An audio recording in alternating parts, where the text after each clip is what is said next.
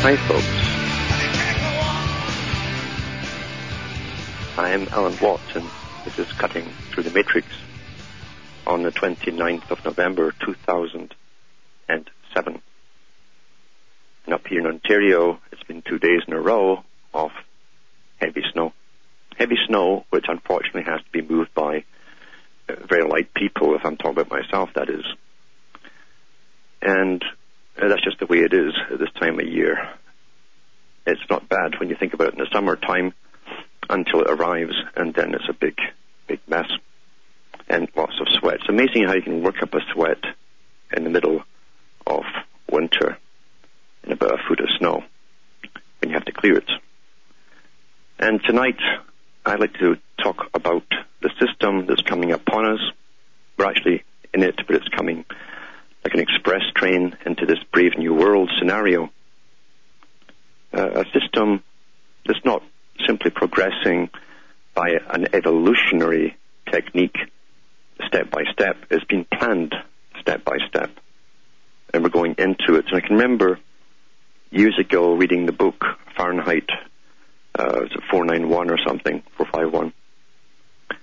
And they made a movie about it too, and the movie was made in Britain, which is the greatest place to make these kind of totalitarian movies. And it showed a future where everyone was totally controlled by the state, and certain topics couldn't be discussed, and certain books, in fact all books were banned. You didn't need books. Books caused friction and tension and discontent and malcontent and so on. So books were banned, and the fire brigade would go around and set fire to books. That was their job. They didn't put out fires in houses. They set fires and they burned houses down. And at the time, people thought, well, that's kind of a strange movie to make. But really, it wasn't at all, because Plato talked about the ability to create culture and control culture and to create the norms 2,300 years ago. How you could literally alter everything that was normal for one generation. And within that one generation, you turn it completely upside down with morals and so on into the reverse. And the last ones to really notice it would be those who lived through it. And that's what we're going through right now. We've been going through it for a while. All the norms have been turned upside down because the whole idea is to destroy the old building, the old system. That's the high builders, the Freemasonic type system that the guys at the bottom don't know much about. They build the structure of society. And just as in the old days when they were rebuilding or making a brand new cathedral, they'd knock the old church down at the same time to bring in the new. So they destroy all that was old or is in order to bring out that which is new, as they say. And that's what they're doing. And we've all lived through it. We've all been living through the changes, and it's accelerating now. We see this coming like an express train into this controlled society, just like the book I mentioned there. And just like so many of the early science fiction books and movies that came out from Britain, because the guys who wrote these books generally belonged to societies which got their orders from the top. And they wrote it in a form of predictive programming so that when you actually experienced these strange changes, you didn't question them. It seemed so familiar to you. You just accepted them. And we're really pretty well here. Now, Professor Carroll Quigley, an insider who not only taught at universities and picked men to be Rhodes Scholars like Bill Clinton, he was also an advisor to the State Department and to policymakers in Congress and at the government levels, and even in the Pentagon, to do with foreign affairs and so on, and different cultures, how to work with other cultures, or work on other cultures, I should really say. And he was a real insider, and he talked about this new feudal system, a feudal system where the new overlords would be the CEOs of big corporations.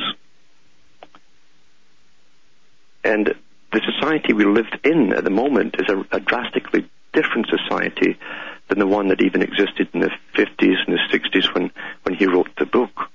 We're more of producer, consumer orientated and trained that way.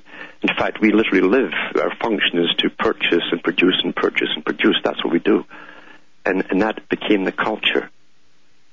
And it's an odd thing to look back on and see it all, but it didn't used to be like that. We lived for other purposes and other reasons, often very social reasons.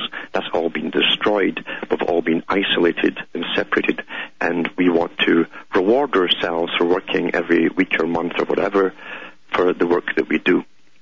And that's exactly what Quigley was talking about, and Charles Galton Darwin was talking about in his book as well, called The Next Million Years. If you could condition a whole culture, a world culture, to live for purchasing things, then they would not have the family sizes they used to have. And if you wanted a car, for instance, and the cost of a car and the payments you have to make on it for the next few years, it's like a mortgage, then you would delay having a family. You might have none at all. And the population would be drastically reduced, because at the time that he wrote that book in the 1950s, the elite were terribly worried about the size of the population, because according to them, if you get over a certain amount, a certain number, they can't control us anymore. And that's why the big push is on now for population reduction. It's been on for many, many years, actually. We're seeing the sicknesses everywhere. So getting back to the corporations now, there's a website. It's called Corp Watch for corporations, C-O-R-P Watch, all one word. And this was written in November 27th, 2007 by, I think it was Tim Shorrock, about the escalation of corporations in the spying industry, especially the domestic spying industry.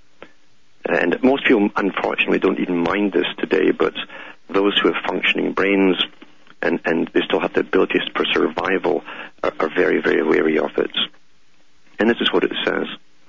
A new intelligence institution to be inaugurated soon by the Bush administration will allow government spying agencies to conduct broad surveillance and reconnaissance inside the United States for the first time, under a proposal being reviewed by Congress. A national applications office called the NAO will be established to coordinate how the Department of Homeland Security and domestic law enforcement and rescue agencies use imagery and communications intelligence picked up by U.S. spy satellites If the plan goes forward, the NAO will create the legal mechanism for an unprecedented degree of domestic intelligence gathering that would make the U.S. one of the world's most closely monitored nations.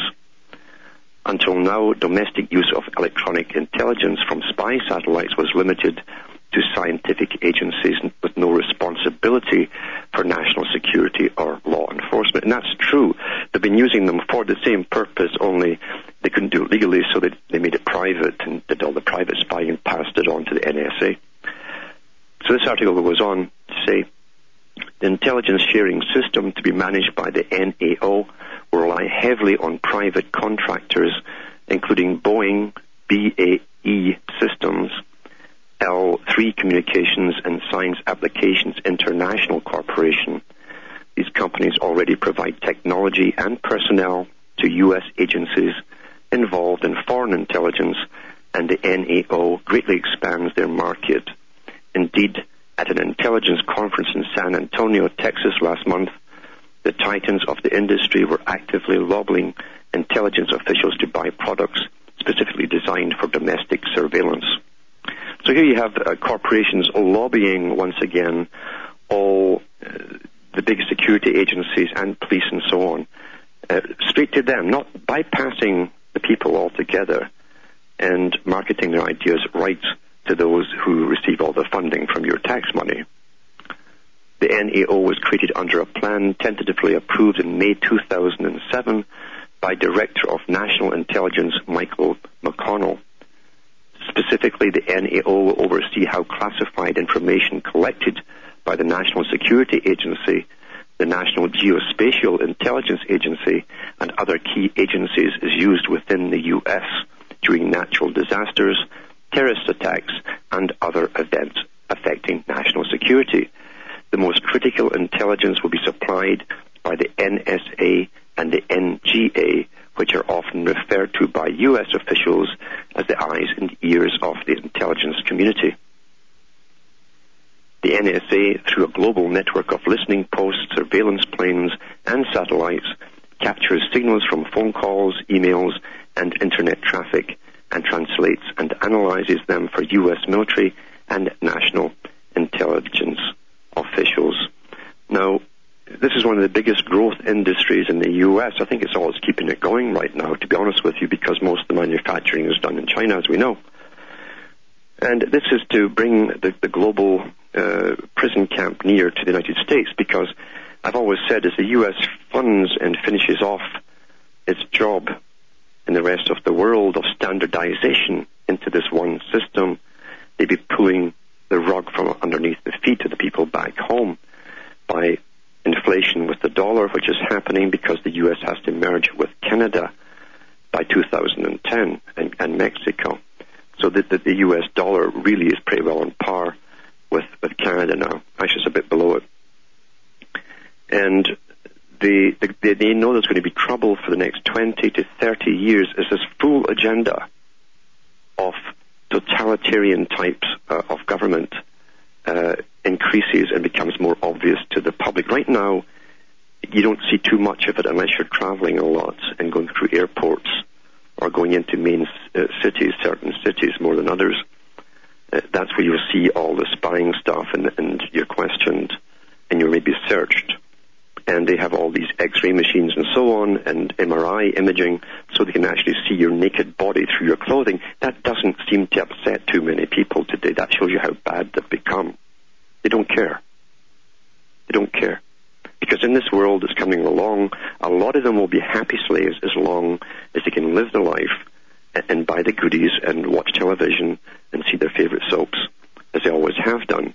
And as long as that happens, they won't really complain too much. They're too well trained, and they are really, and I mean it, they're trained. They don't know it, but they're trained. They're conditioned. So people should look into that website and read the rest of the article. It's pretty lengthy. And that's Corp Watch, C-O-R-P Watch. And go through the whole article, November 27th, 2007, because what do you think this is all about? Do you think it's just a make-work project for police and various government institutions and agencies and so on? It's all to do with monitoring you, every single individual, because as they've written for the last 50 years from the top in their own books, the only way to be safe in this brave new world is for everyone to be completely predictable. Now, how would you get everyone completely predictable? Well, first you get a personality profile on them. You do it from collecting data from school and various psychological testing and so on. That's already been done. And then you follow them down through your life. And you look at their mail, and you look at what they buy and so on, and you get a good picture of the person. You see what kind of entertainment they like, and what kind of movies they watch, and you know where their space is between their ears. You know more about them than they do themselves. They're predictable. You can also predict how they'll behave in times of national emergency. Will they panic? Will they go into crisis? Will they cause riots? All that kind of stuff. And if you're on a list that you might crank up and cause a riot, they're going to pick you up before it happens. I'll be back with more after the following messages.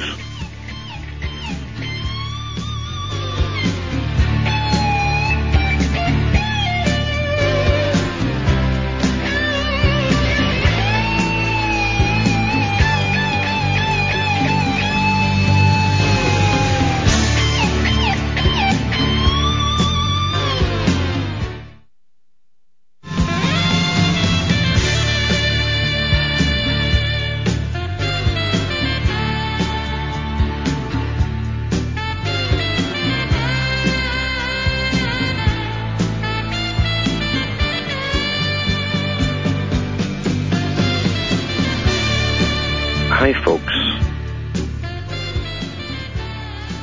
I'm Alan Watt, back with Cutting Through the Matrix, and I'm the guy that gives you the bad news, because until you understand the bad news you can't really do anything about it. If you want to live in cotton wool and have selective bad news, then that's up to you. But this is such an overwhelming agenda that we have to understand as much as we can, then we're not so overwhelmed after all, because every part of this agenda, right down to your own lives, your own personal life, depends on you acquiescing to demands made upon you by the big boys in every facet of your life. That's what it's all about. And that's why you have distractions all the time in the media, the general media, to divert you off into fake crises or sex scandals in Hollywood and all this kind of thing, or things happening across the planet you can do nothing about in faraway places. These are all to detract you from what's happening in your own personal life back home, and you don't see the wolves gathering outside your house or around your door. And that's what these agencies are. They're wolves. Wolves that pretend they're here to help you, when in reality they're here to make sure that you know your place in this new feudal overlord system that's been dreamed up a long, long time ago and now is being implemented. But getting back to Britain, because I say Britain they never really left the feudal system. In fact, when it went into this cover called democracy, a plan used and an agenda used to make the public think they had rights, for a short time, that is, until they brought in the brand new system, that's one we're coming into now. They gave us this thing called democracy, and that way there were no riots for quite a long time, and people stopped demanding rights because they thought they had them. It's a very good trick. It works very, very well. But in reality, Britain was a pretty damp place to live in most of the time, but it was also a depressing place. A lot of places in Europe, because they're so old, have an aura about them because of the officialdom that runs those countries. They're very socialistic, which means they don't like the social people. It means that everything to do with the social people is run by bureaucracies, layers upon layers upon layers of bureaucrats dealing with everything in your life. From school right up through onwards for the rest of your life, it's all to do with agencies and bureaucracies. It's an oppressive type system. They never had that little bit of freedom that they've had in the U.S. for a short time, because now it's getting taken away from them too. And the school system in Britain too used to be very, very rigid. In fact, it came out of the military. A lot of the teachers who started the first schools in Britain for the general public were recruited from the military. And even when I went to school, you had to line up outside the school doors in the pouring rain or the snow or whatever, in regimented lines, and you couldn't move. Anybody moved, and the whole line had to stand there until the teacher decided we're all punished and so on. That's how it used to be. However, here's where it's going.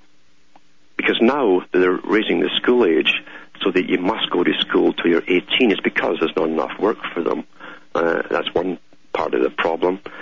And by the time they're 18, then they can go on Social Security and get some benefits and stay in the pubs. That keeps them quiet. Margaret Thatcher said that years ago. She says, when she extended all the hours of the pubs or in the bars over there, she said it would keep the teenagers off the streets so that they weren't demonstrating about having no work. That's why they're doing this. This is part of it. And this is from the Guardian Unlimited from Thursday, November 29th, today. It says, teenagers who refuse to stay on in education when the leaving age rises to 18 will be forced to attend weekend detention centres under new plans. That's good old Britain for you. That's typically European, you see, rather totalitarian, but that's the authoritarian way of Britain and these countries. So the punishment would involve sending teenagers to attendance centres for 3 hours on Saturdays in order to deprive them of their leisure time and restrict their liberty. Head teachers, charities and youth groups condemned the plans which were outlined as part of a bill to raise the education leaving age. John Dunford, General Secretary of the Association of Schools and College Leaders, said he had serious reservations about the proposed punishments. Now, I won't read the rest of that. People can go into that and see it for themselves. But this is, again, showing you what's happening in this present system we've got. Last week I read something on one of my talks about the schools in Britain and how they're monitored, etc., much like the US has been. And this is to get a generation used to walking through a gate, being monitored, searched, maybe even strip searched if necessary, and living in a locked school. Because in Britain now they're putting ID threads, actual threads, into their school uniforms so they can get monitored wherever they go in the school, and they can restrict access to certain doors. They can actually lock you in rooms. The doors won't open for you if a certain button is punched. These are prison camps. Do you understand what they are? They're prison camps where a generation is being trained for the future that they're expected to grow up and live in, because this is going to go outside of the school into the community, a totally observed, watched society. That's what it's all about, and that's why they went for the very young to begin with. They always go for the young, those who are going to grow up in a system with big changes. They can bypass the elderly, they'll die off. You always go for the young, and that's what they're doing. So they're putting the school age up until they're basically young adults, 18 years of age, and going to send them off to detention centres if they don't comply. So they're all getting trained already to live in forms of prisons. And that's how the system in Europe has been for a long, long time. It was a disguised prison camp, even when I was growing up. Because even when you hit 15, they'd start coming around the schools for employment duties and so on. They'd send officers around from the government to interview everyone, whether you were staying on in school or not, didn't matter. And they questioned you and gave you quizzes and all the rest of it. And what they were trying to do was to fit you in and train you for a specific career. That's called school to work. It was copied from the Soviet system. It's now in the US now. They train you for school to work. The idea being that they'll find out what you're good at school and train you for something where you'll benefit the society that's been created, not something that you will choose for yourself. The Soviet system. And the Soviet system was the greatest test bed for all of this, because that was a huge prison camp where the inmates didn't even know they were prisoners most of the time until they tried to demand certain rights or even get out of the country. And then the walls went up and they were bounced right back. It was a big laboratory for social experimentation. And it was done so secretively because the West, at least the public of the West, weren't told what was really going on. However, at the very top of the Soviet Union and in Britain MI6 and the CIA, they were all sharing the same data because they were all in it together. They were all bringing a future together where they'd have to understand people much, much better than they did at the beginning. That's what it was all about. And you'll find even with the Rees Commission that looked into foundations, the big foundations, the big Rockefeller, etc. foundations, this all came out in the open. And we'll be back with more of this after the following messages.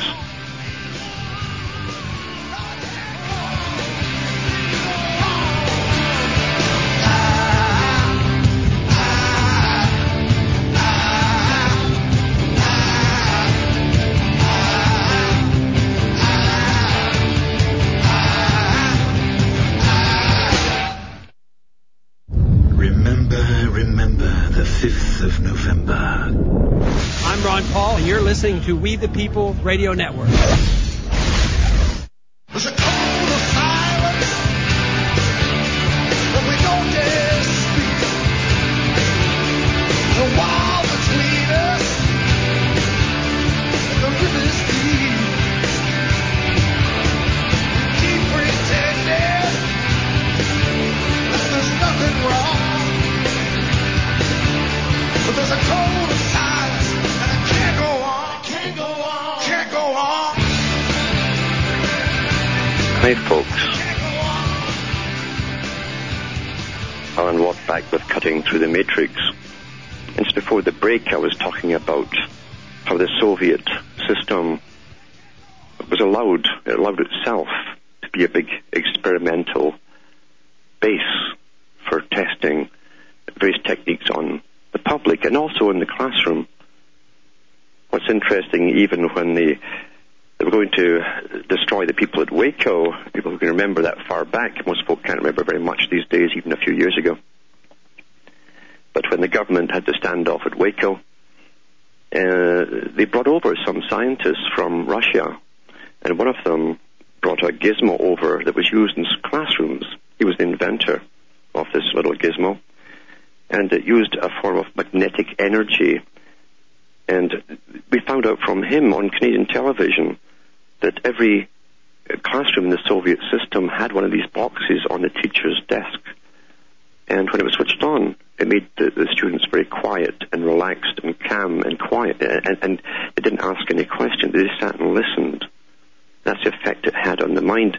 Now, for those who have heard me talk about HAARP, etc., that can also do the same kind of thing. HAARP, the HAARP project, the HAARP project, with many bases, one in Alaska, one in Greenland, and some in Iceland as well. There's a couple in Iceland, and there's others across the world. They can also do that, and that's in the Weather Warfare Treaty at the United Nations. You can do a whole range of things, but they use these little boxes in the school classes, the schoolrooms in the Soviet Union.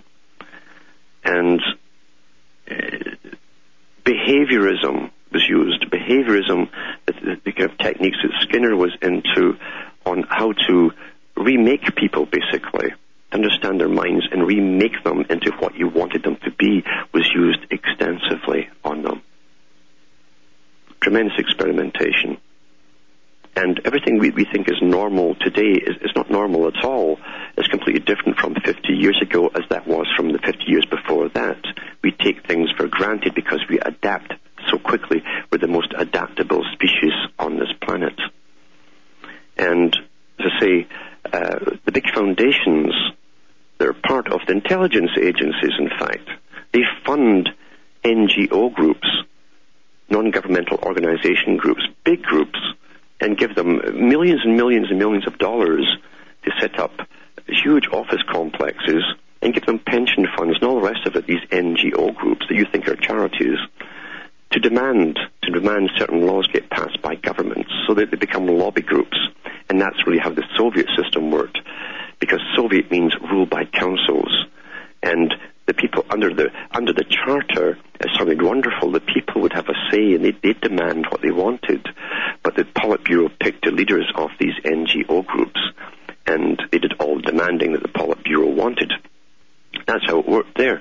Here it's the same thing. Really, the big foundations like the Rockefeller Foundation fund the NGO leaders, and they come out and on behalf of the people, of course, and demand that certain laws get passed. The laws all head us towards the same Soviet-type system, by the way. And the book called Foundations, Their Power and Influence was written with an expose of by Norman Dodd, who was one of the investigators for the Reece Commission, into the power of the big foundations, these non-profit foundations that are worth trillions of dollars. And he found out, he talked to the ones in the Ford Foundation, and the guys at the Ford Foundation told him their job back in the 60s, was to alter culture in such a way that the Soviet system and the American system could be comfortably merged together into the same system. Amazing, isn't it? And we think everything just evolves because we're living half in fantasy and half in irrelevancy, that's the relevant news, and we live in entertainment and so on, and we live in boring jobs. Most jobs are pretty boring. I think most folk would agree with that. And they're not really compos mentos in the sense that they're aware of what's really happening, not only in their own lives, but to those around them. We're all guinea pigs. All guinea pigs. The only difference is the scientists who run this whole show know exactly how to alter our behavior into the next way that they want us to be, the next society, the new society, the global society. And for over 100 years, these same big foundations promoted globalism under the guise to get a lot of people working towards it, people who are very nice and often altruistically minded and anti-war and all the rest of it, thinking it was going to be a wonderful utopia and lots of freedom. But of course they're liars at the top. That's how you rule peoples. You lie to them. That's always been the way. Read your history books. Read Francis Bacon. Read the books that he wrote for the king on how to run the public. When he told the king, you must always mislead the people. It's best not to let them know what's really happening. And nothing has changed. We've been heading towards this supposed utopia, and it's going to be a hell on earth. A hell on earth, and it's becoming that way already. If the people really understood what's been done to them in their own lifetime, I'm talking about physically as well, I'd hope there'd be an uproar. I'd hope, but that'd be a lot to hope for. Because the damage has been done to most of them has made that impossible for most of them. And that's why when you point out the chemtrails in the skies, when you point out in the big cities the guys with the machine guns all dressed in black, like something out of what used to be just a comic strip, and they take it all for granted, that's why there's no reaction from them. You're seeing someone who's been damaged. Go into the books by Arthur Koestler. He was a paid propagandist. It's now been admitted to by MI5 and 6 in Britain, along with Bertrand Russell, who was also paid too. The two of them were actually ordered at times to work on the same books for the public consumption. And they didn't get on too well because Russell was always hitting on Koestler's wife. It was all admitted to now. They can tell you that 50 years after the fact. You see, disclosed it after. No one cares.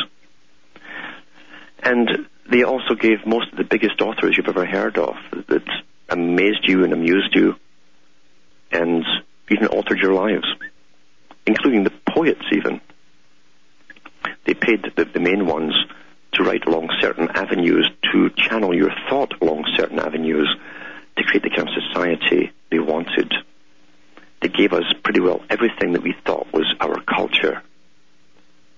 No big surprise in that, going back to Plato. Plato's Republic is a must-read. He talks about this coming utopia for the guardian class, the elite aristocracy, where it'd be easy to alter culture. He goes through what's necessary to alter culture and what culture actually is.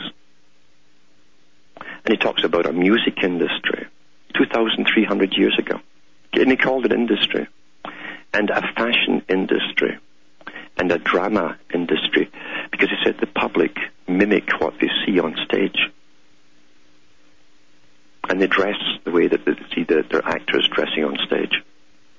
And they sing the songs, parrot fashion of the songs that they hear.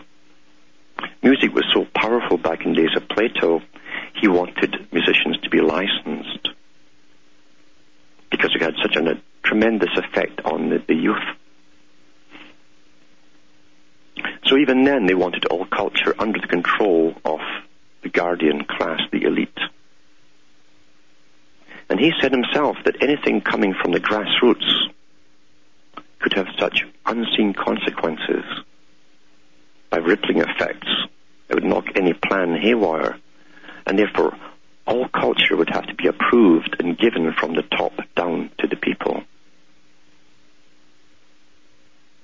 And every major character at the top who's had a big following towards this new social culture creation agenda, like Bertrand Russell and Wells and many others in Koestler,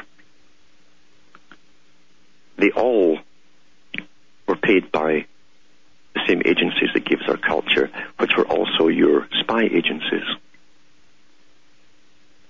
And you thought we were just evolving. Nothing's further from the truth. I'll be back with more after the following messages.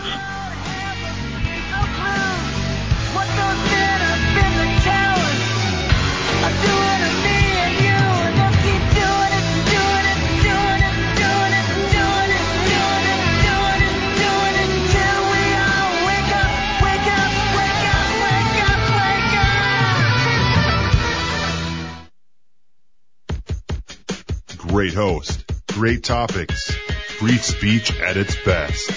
This is We the People Radio Network.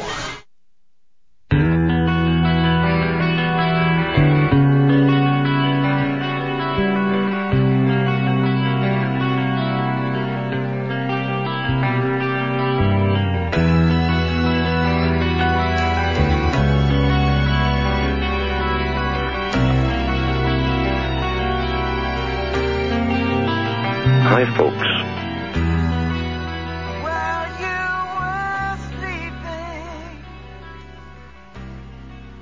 I'm Alan Watt, and we're cutting through this pretty nasty matrix by giving the bad news, which many people don't want to hear, and that's okay. They can turn on television and laugh at some silly show, as they're being conditioned with little messages in that show. And that's their choice. We're all going through a time of incredible choice-making and decision time. That's what it's all about. Everyone on the planet is going through it, that's under this system. And we know, I think everyone knows deep down, that this craze for rushing off to buy nonsense from stores is a way to fulfill our lives by collecting junk from China. It's funny how they used to call the old ships in China, because they're called junks. And we're buying this stuff that doesn't last long, it's not meant to last long, and rewarding ourselves like trained rats for pulling the levers and getting a seed. We run out and buy all this junk all the time. As a substitute for pleasure that's supposed to come from human contact and living amongst people with this social interaction, because we've been reduced down to little boxes we call rooms, homes, or apartments, and we're isolated from each other. A time that back in the 50s and 60s, Marshall McLuhan was talking about the professor, the guy whose material was used extensively by the CIA and other agencies because it's to do with perceptions and how people perceive things. How if you can understand how perceptions are induced, then you can to correct them, as they'd say at the top, correct misperceptions. Your misperception being how you really see things. They want to give you a false perception. If they give you a false perception, then you're now safe. And he understood this, but he saw a time coming where everyone would be communicating with people across the planet, not as person to person, but as isolated voices in the ether, where there'd be no physical contact. He knew it was coming back then, because a little birdie told him. These guys don't come out with these ideas themselves. Little birdies tell them. You see, whisper it in their ear. The future's always planned in advance. That's why powerful people, institutions, and aristocracy, very old families, never lose power. They plan the future that you're going to live through, and your children are going to live through. Otherwise, in a society of freedom, they might just lose power, wouldn't they? They can't have that. So they create the system, and they give you your perceptions, and even give you new social values. All the time you'll be given new social values as you knock down the old ones. And any value that caused cohesion within society has been pretty well destroyed by design. The people follow along, never even noticing it. They see the fallout, but they can't figure out why it arrived at this point. They just can't figure that part out. Because most people are never really conscious going through their day-to-day affairs. Wild animals have all their instincts working, and a wild animal on its route, on a circular route, even wolves do this, they'll examine everything on that route for any changes in its environment, because any change could be a potential danger. But the general public take everything in their stride. They don't even look up from the sidewalk, generally, from the pavement. They don't even look at the sky anymore to see the spring above their heads. That's why there's so much of it going on now, because the ones at the top know. The very few people will even notice it. That's quite the knowledge, to know that most people, millions of people, won't notice what's been done right over their heads. Isn't that a sad statement on what's happened? They don't even look up anymore. They look in shop windows and everywhere else, but they won't look up. Earthbound indeed. And how did all this start? What happened to their minds? Well, getting back to Arthur Koestler with his book. Now, these guys were paid to write fiction and non-fiction books, just like H.G. Wells was paid. They were propagandists for this regime. And Koestler talked